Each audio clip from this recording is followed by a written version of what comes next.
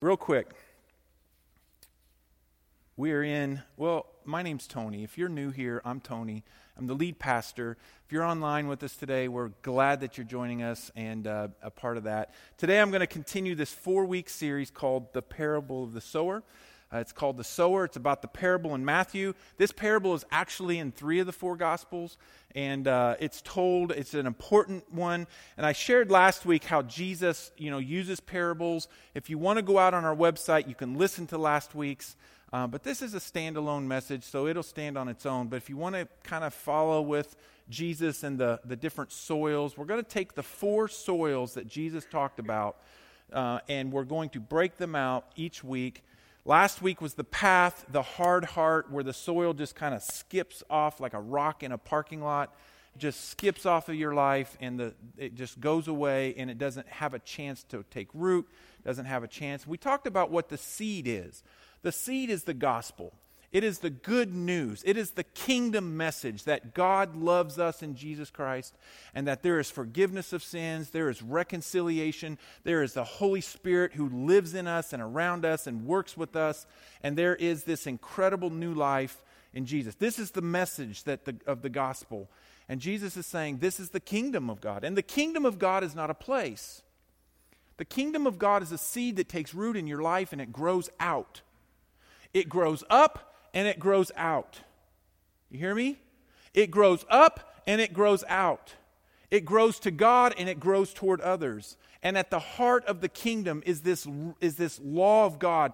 Love God with your whole heart and love your neighbor as yourself. That's the gospel.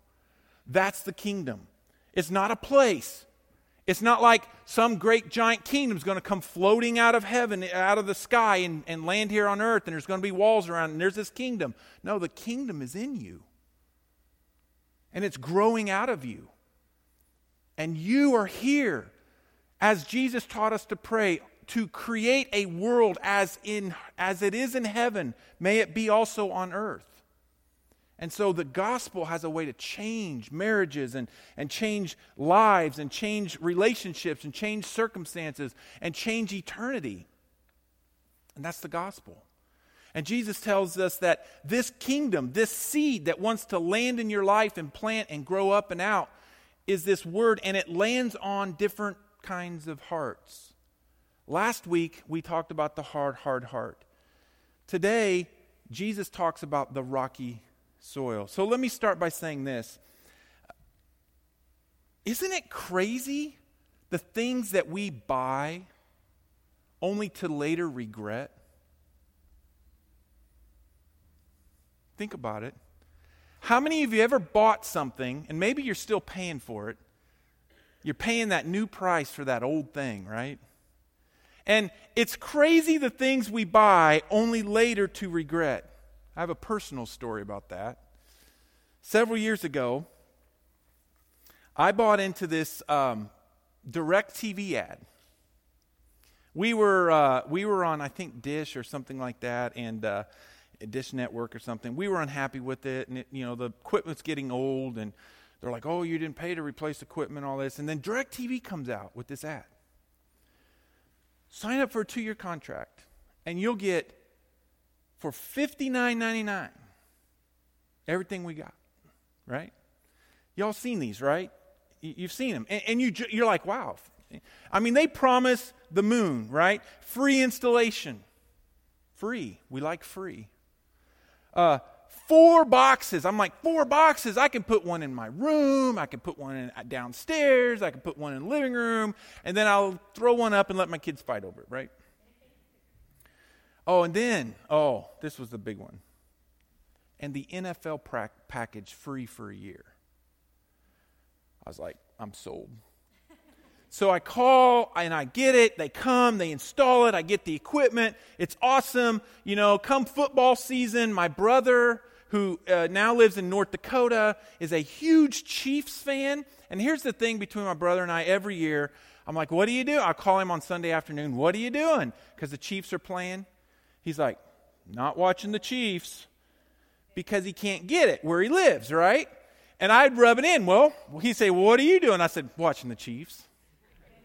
because I got the NFL package, man. He goes, what? How'd you get that? He said, I signed up for the thing. He's like, oh, I ain't going to do that. So I'd rub it into him. I'm watching the Chiefs because I got the NFL package. And guess what? I'm only paying $59.99 a month.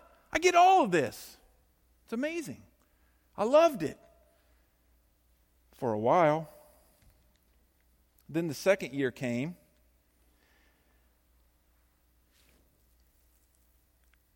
And then I wanted to get out of it. Because one day I was watching my checking account and I realized, whoa, this just hit my account for like $200. I call them up. I'm like, what's the deal with that? I was $59.99. Now it's $200. They say, well, do you remember 2 years ago? I said, man, I don't remember last week, right? Yeah, you signed up for this and now you're telling. I said, but the equipment's getting old. See, here's what happens. When you get something and you buy into it, and you have it for a while, and then you all of a sudden realize that you don't want it because it's costing you more than you really are willing to pay for it. I was willing to pay the $59.99, but I wasn't willing to pay the $200. What I started doing was, and here's the thing, I became very critical of Dish Network. I stopped calling my brother because I dropped the NFL package. It was like $50 by itself. I was like, well, the equipment's old, it's getting slow, it's breaking down, and I got 200 channels, I only watch 3. Y'all laughing because you know exactly what I'm talking about, right? How many channels do you realistically watch? Well, I watch Netflix, and I watch 3 of these, and then I got 200 that I just have to scroll through, right? And so I became critical. All these programs. The honeymoon was over with Dish Network. With DirecTV. Because here's the truth. Sometimes we want something without counting the real cost. We want something. I wanted all those channels. I wanted that NFL package. I wanted that free installation. I wanted all those boxes. And I wanted to pay $59.99. But then I realized after a period of time, I had to begin paying more. It began to cost me something. Because sometimes we want something without counting the real cost. I know that you've experienced this because we all have. A house, a car, furniture, cable TV packages. We really get caught up in the emotion of the purchase. We get caught up in the emotion of the promise. We get caught up in the emotion of what that's going to do for me. It's new, it's exciting, it's adventurous. We get excited and joyful about that new thing and about that initial cost until after a while it begins to cost us more than we're willing to pay. It might even promise you comfort and peace of mind and luxury and a better life. But then the payments become too burdensome. Sometimes the something we wanted, we no longer want because it costs too much. And this happens in our life. It happens in things that we buy, like I said, and all that. So listen. Come in close. What do we do when we buy into Jesus and everything that He's offering and the excitement and the joy? What do we do when we walk with Jesus for a little while and it's great and it's ecstatic and we feel free and we feel like the burden is gone, and then all of a sudden He begins to ask something of you? What do you do with that? And I don't mean just ask something of you. I mean it really begins to cost you. What do you do with that? I thought this was about me saying I love you and being free of sin, and I thought this was just about believing in you, Jesus, and you said it's free, and it is free. Salvation is free. Forgiveness of sins, eternal life, no hell. That's a plus, right? That's like the NFL package of DirecTV, right? No hell, right? A better life, a better marriage, a better relationship, better kids, and all this stuff that's going through your mind. And maybe you have done this. Maybe you've been in a situation like this right now, and you've listened to someone like me, and you've been pitched the pitch. Come to Jesus. He'll make your life better. And then you come to Jesus because you love the idea of the benefit of Jesus. But then after a while, you've been walking with Him, and all of a sudden, you start to realize, whoa, wait a minute, this Jesus thing's going to cost me something. You say, wait, I thought it was free. Salvation in God's grace is unmerited. It means you don't have to do anything to earn it.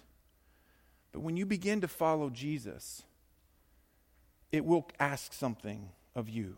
Something happens after you take the plunge into the Jesus movement. The gospel starts to require more. And that's what our text is about today.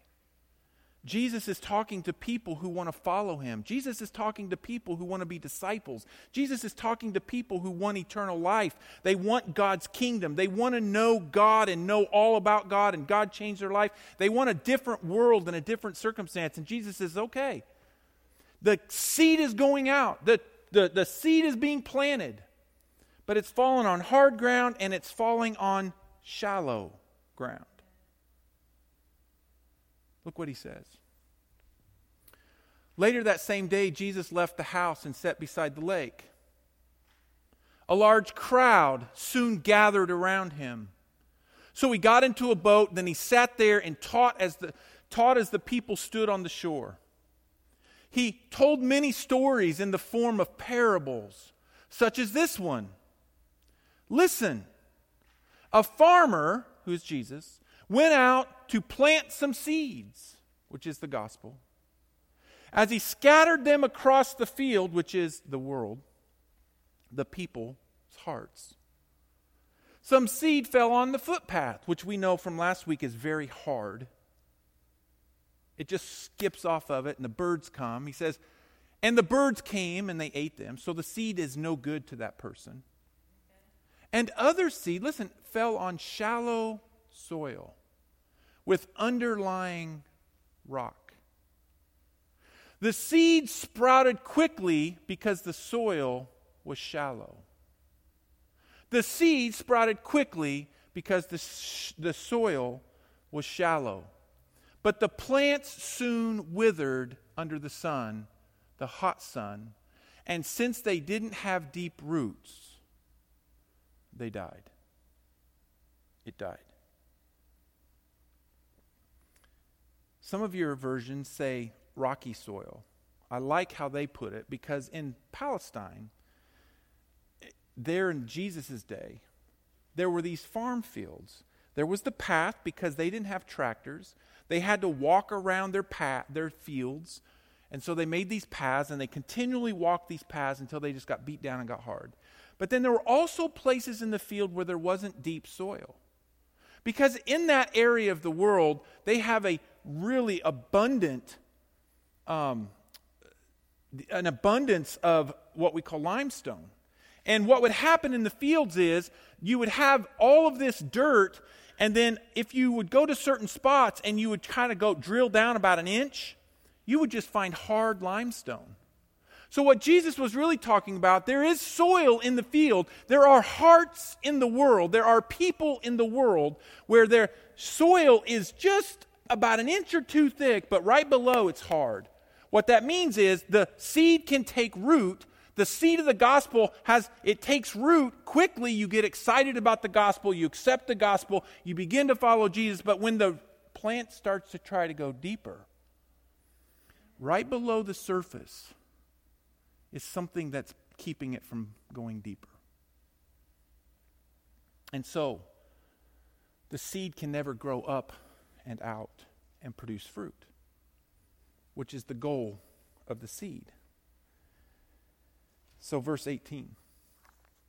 So Jesus skip forward, now he explains it. Now listen to the explanation of the parable about the farmer planting seeds. Next. The seeds that fell on the footpath represent those who hear the message about the kingdom and don't understand it. Then the evil one comes and snatches away the seed that the planted in their hearts. The seed on the rocky soil represents those who, listen, hear the message and immediately receive the message with joy. Next verse. Is there another verse? That's it. All right. Listen. Those who hear the word and immediately receive it with joy. This person's heart, like the rocky ground, is simply a thin coat of dirt upon the rock. Emotionally, they receive it. Emotionally, they're ecstatic. Emotionally, they love the message of Jesus. They love the idea of Jesus. They love the idea of a God that loves them unconditionally. They love the idea of a Jesus that came to deliver them from their sin. They love this idea. And emotionally, it's good news to them. They love the idea of it. They want to be a part of it. The hope of benefit from following Jesus. It delights their minds with joy. These people are moved by what Jesus promises to do for them. The promise of the gospel, like any good news, they immediately accept it into their hearts. But the problem is their hearts are shallow. On the surface, they're soft enough to receive it and accept it. But there's so much in their life below the surface that the gospel cannot get through. The gospel cannot break into the depths of their soul and their spirit and their heart. And so it withers and dies. The heart is not so hard as the cynic. It's not in one ear and out the other. Instead, they quickly receive it and accept it.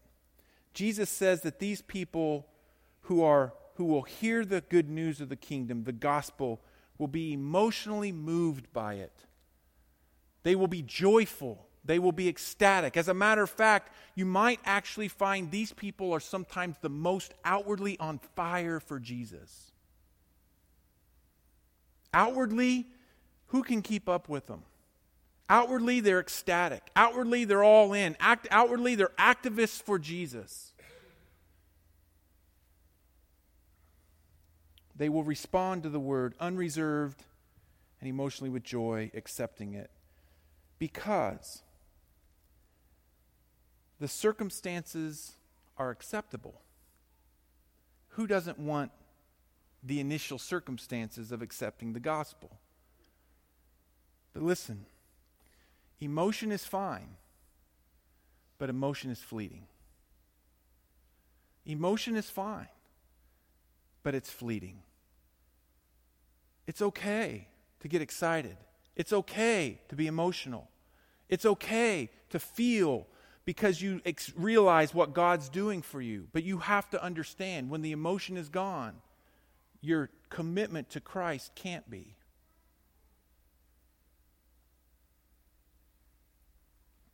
Emotion is fine, but it's fleeting. It happens.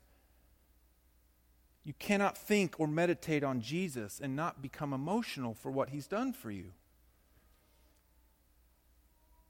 But emotions come and go. Emotionalism is usually about what God has done for me.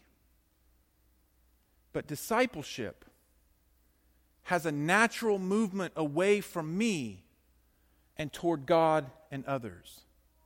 What does a seed do when it begins to grow? How can a seed produce fruit? Think about this. By going down where you can't see. Unfortunately, so many of us want to just have it all out there to be seen. The actual root goes so deep you can't see it. But you know it's there. You know why you know it's there? Because the tree or the plant is going up and it's going out. Jesus wants the seed of the gospel to move up toward God and out toward others. And that is where the fruit begins to grow. That is when the fruit begins to show. Discipleship, following Jesus, has a natural movement away from me and all that God can do for me and all that God's done for me. And it begins to turn and move toward others and toward what God wants for me. Next verse. So here's what it says. Jesus said in verse 21, "But since they don't have deep roots." Why is there no roots? I explained that. Right below the surface, there is this something in your life that you're not letting go of. Something in your life that you've not given lordship over. Something in your life that's keeping the seed from going deep down into your life. They do not have deep roots because they simply have not counted the cost of following Jesus. The Word excited them. The Word brought joy to them. The Word excites us. Emotionally, they were moved to follow. They loved the benefits and the upfront cost, which is free, but the real cost of discipleship comes later. As you begin to follow Jesus, you start to realize, wait a minute, Jesus is calling to me. Jesus is asking of me. Jesus is demanding of me. Jesus says, love your neighbor as yourself, and I don't want to love them. Jesus says, love God with your whole heart. But I like sleeping in on Sundays. I don't like small groups. Can't I just go out in the woods and be with God? No, God's created you for community. I know, but God's calling me to give, and I got things I want to buy. You see?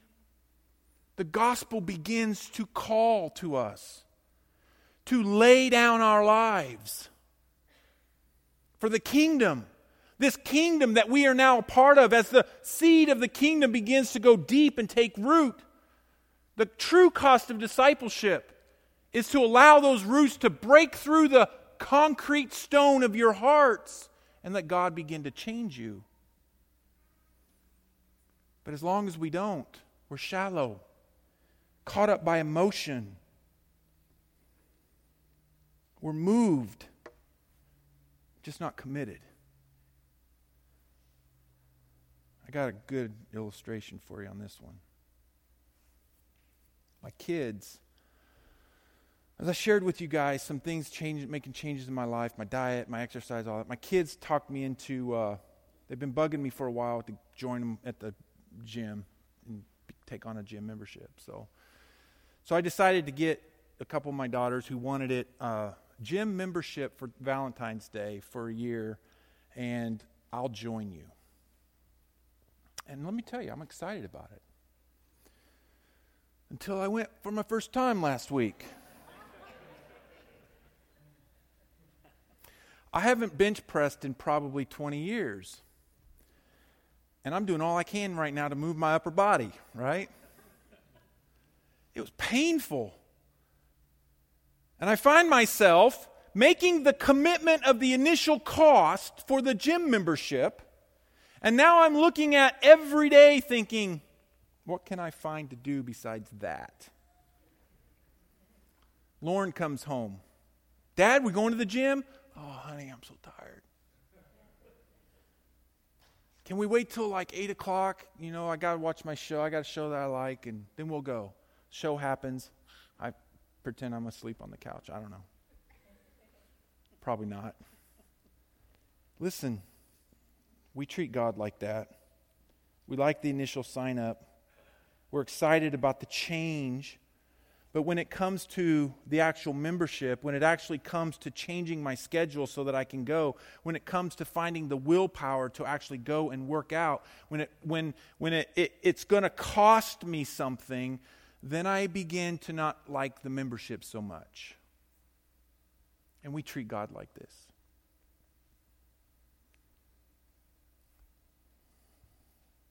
We all do it.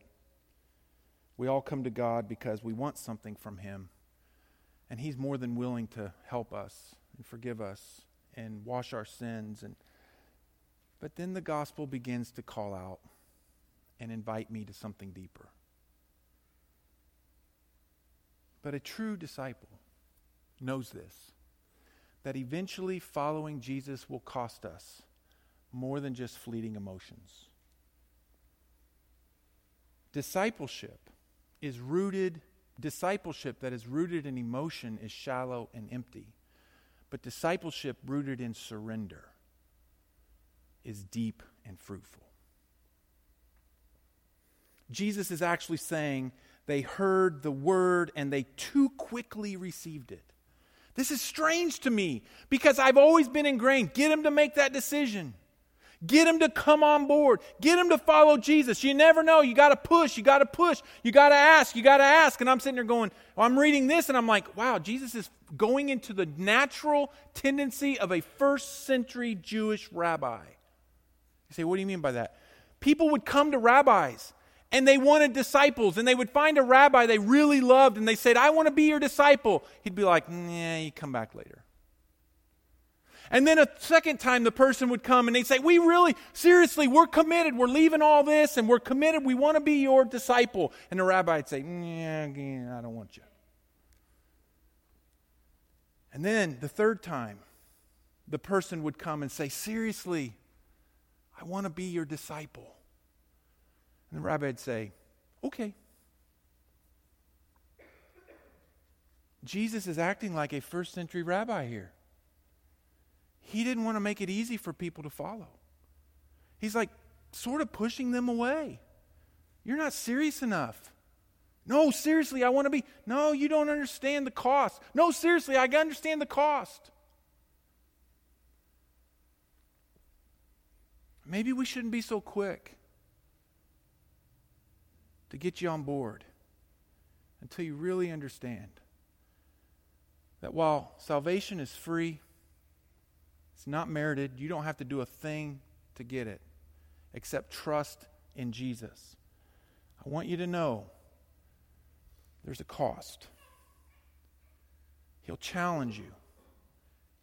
But the reward, as we find out in a couple of weeks, is a life that is so fruitful that your marriages can't hardly withstand the fruit. Your relationships can't withstand the fruit. The branches of the tree are breaking off because the fruit is so full and good, because you've allowed the gospel to go deep and to truly change your life. Jesus is actually saying they jumped on board too quickly. The Word of God needs to move from the head to the heart. The Word of God needs to move from the head to the heart. Look at Luke chapter 9. Look what Jesus says. As the time drew near for him to ascend to heaven. Listen, Jesus resolutely, it's a hard word to say. Somebody help me out. Resolutely. I like he just fixed his eyes on Jerusalem. Who threw that translation up there, right? He resolutely set out for Jerusalem. And you may not know what the seriousness of that is. What was waiting for him in Jerusalem? Death. Suffering. A cross. You say, well, why is that important? Because he said this to his disciples right before that. Then calling the crowd to join his disciples, he said this: if any of you wants to be my follower, you must give up your way, your own way. Take up your cross, there's that cross thing, and follow me. If you try to hang on to your life, you will lose it. But if you give up your life for my sake, now listen, and for the sake of the good news, the gospel, if you will pay the price, if you will lay down your life, if you will move beyond just simple emotion and let the Word of God go from your head to your heart to where you lay it all out and you say, I'm committed no matter what, I'm following Jesus, whatever the cost, and however hard it is, you'll save it.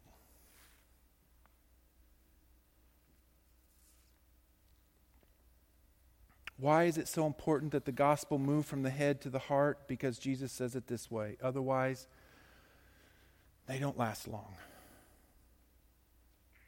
They fall away as soon as they have problems or are persecuted. Why? For believing God's word.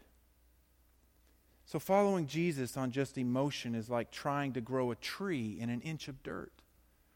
It'll sprout up quickly and it'll be like, oh, look at that pretty little plant. And then 2 days later, it's withered up and gone.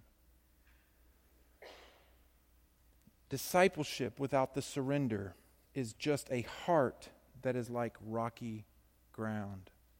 It's shallow.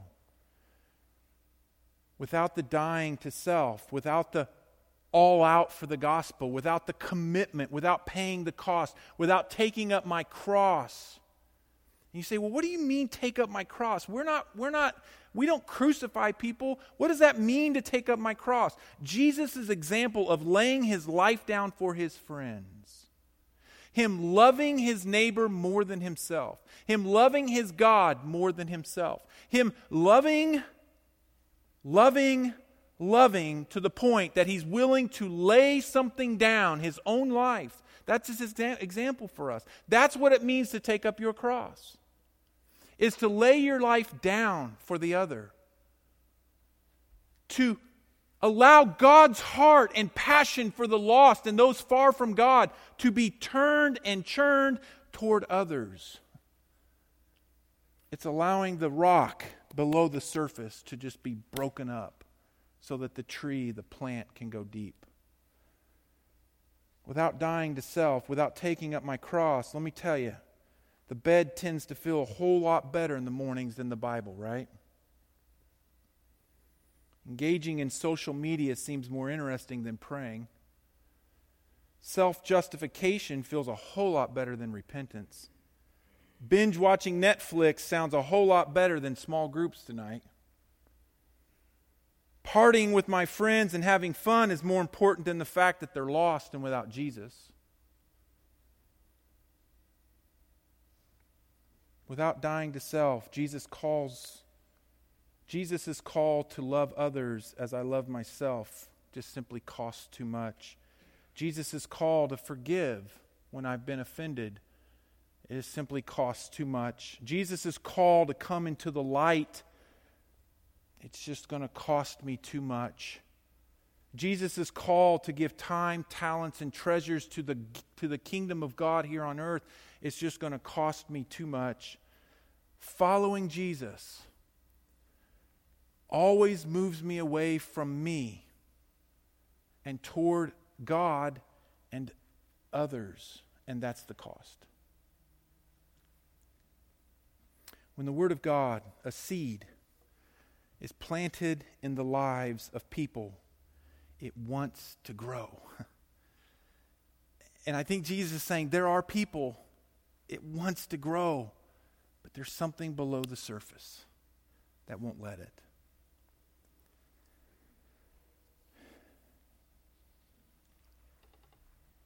So in a moment, our worship team's going to come. We're going to do a communion table today. And I thought about this. I meditated and thought about the communion table today in the light of this word. And I thought, there really is no better place to examine your heart than the communion table. I say, well, what do you mean, Tony? What are you talking about? I'm talking about this. What you see here is a representation of the ultimate sacrifice.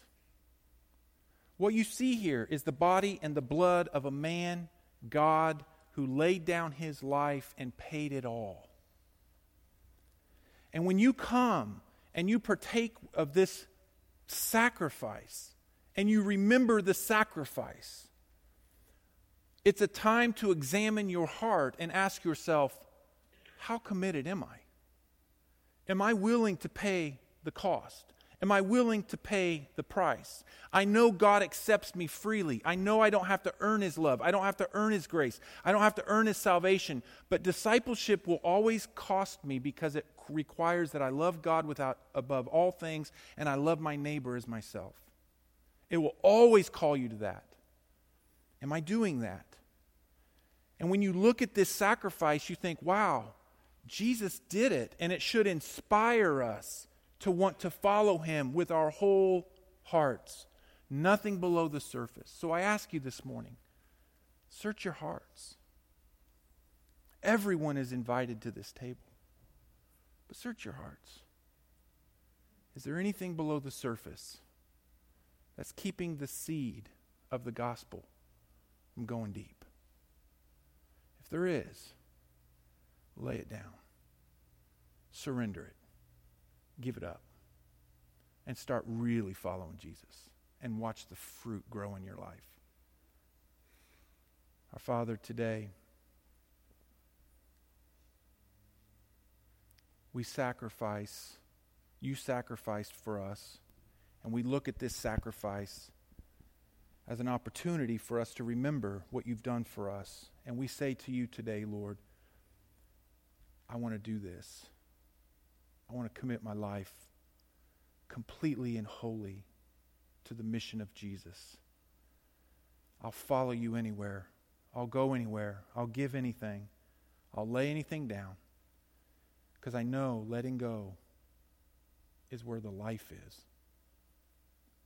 It's where life really begins to be what you intended it to be. So there's people here today, Lord, struggling and wrestling with that word. Go deep in their hearts. Brush away the shallow soil so they can see what's keeping them from going all out with you. As we take your communion today, may it be a blessing to us and a grace given to us. A reminder of what you did for us. In Jesus' name. So I'm going to have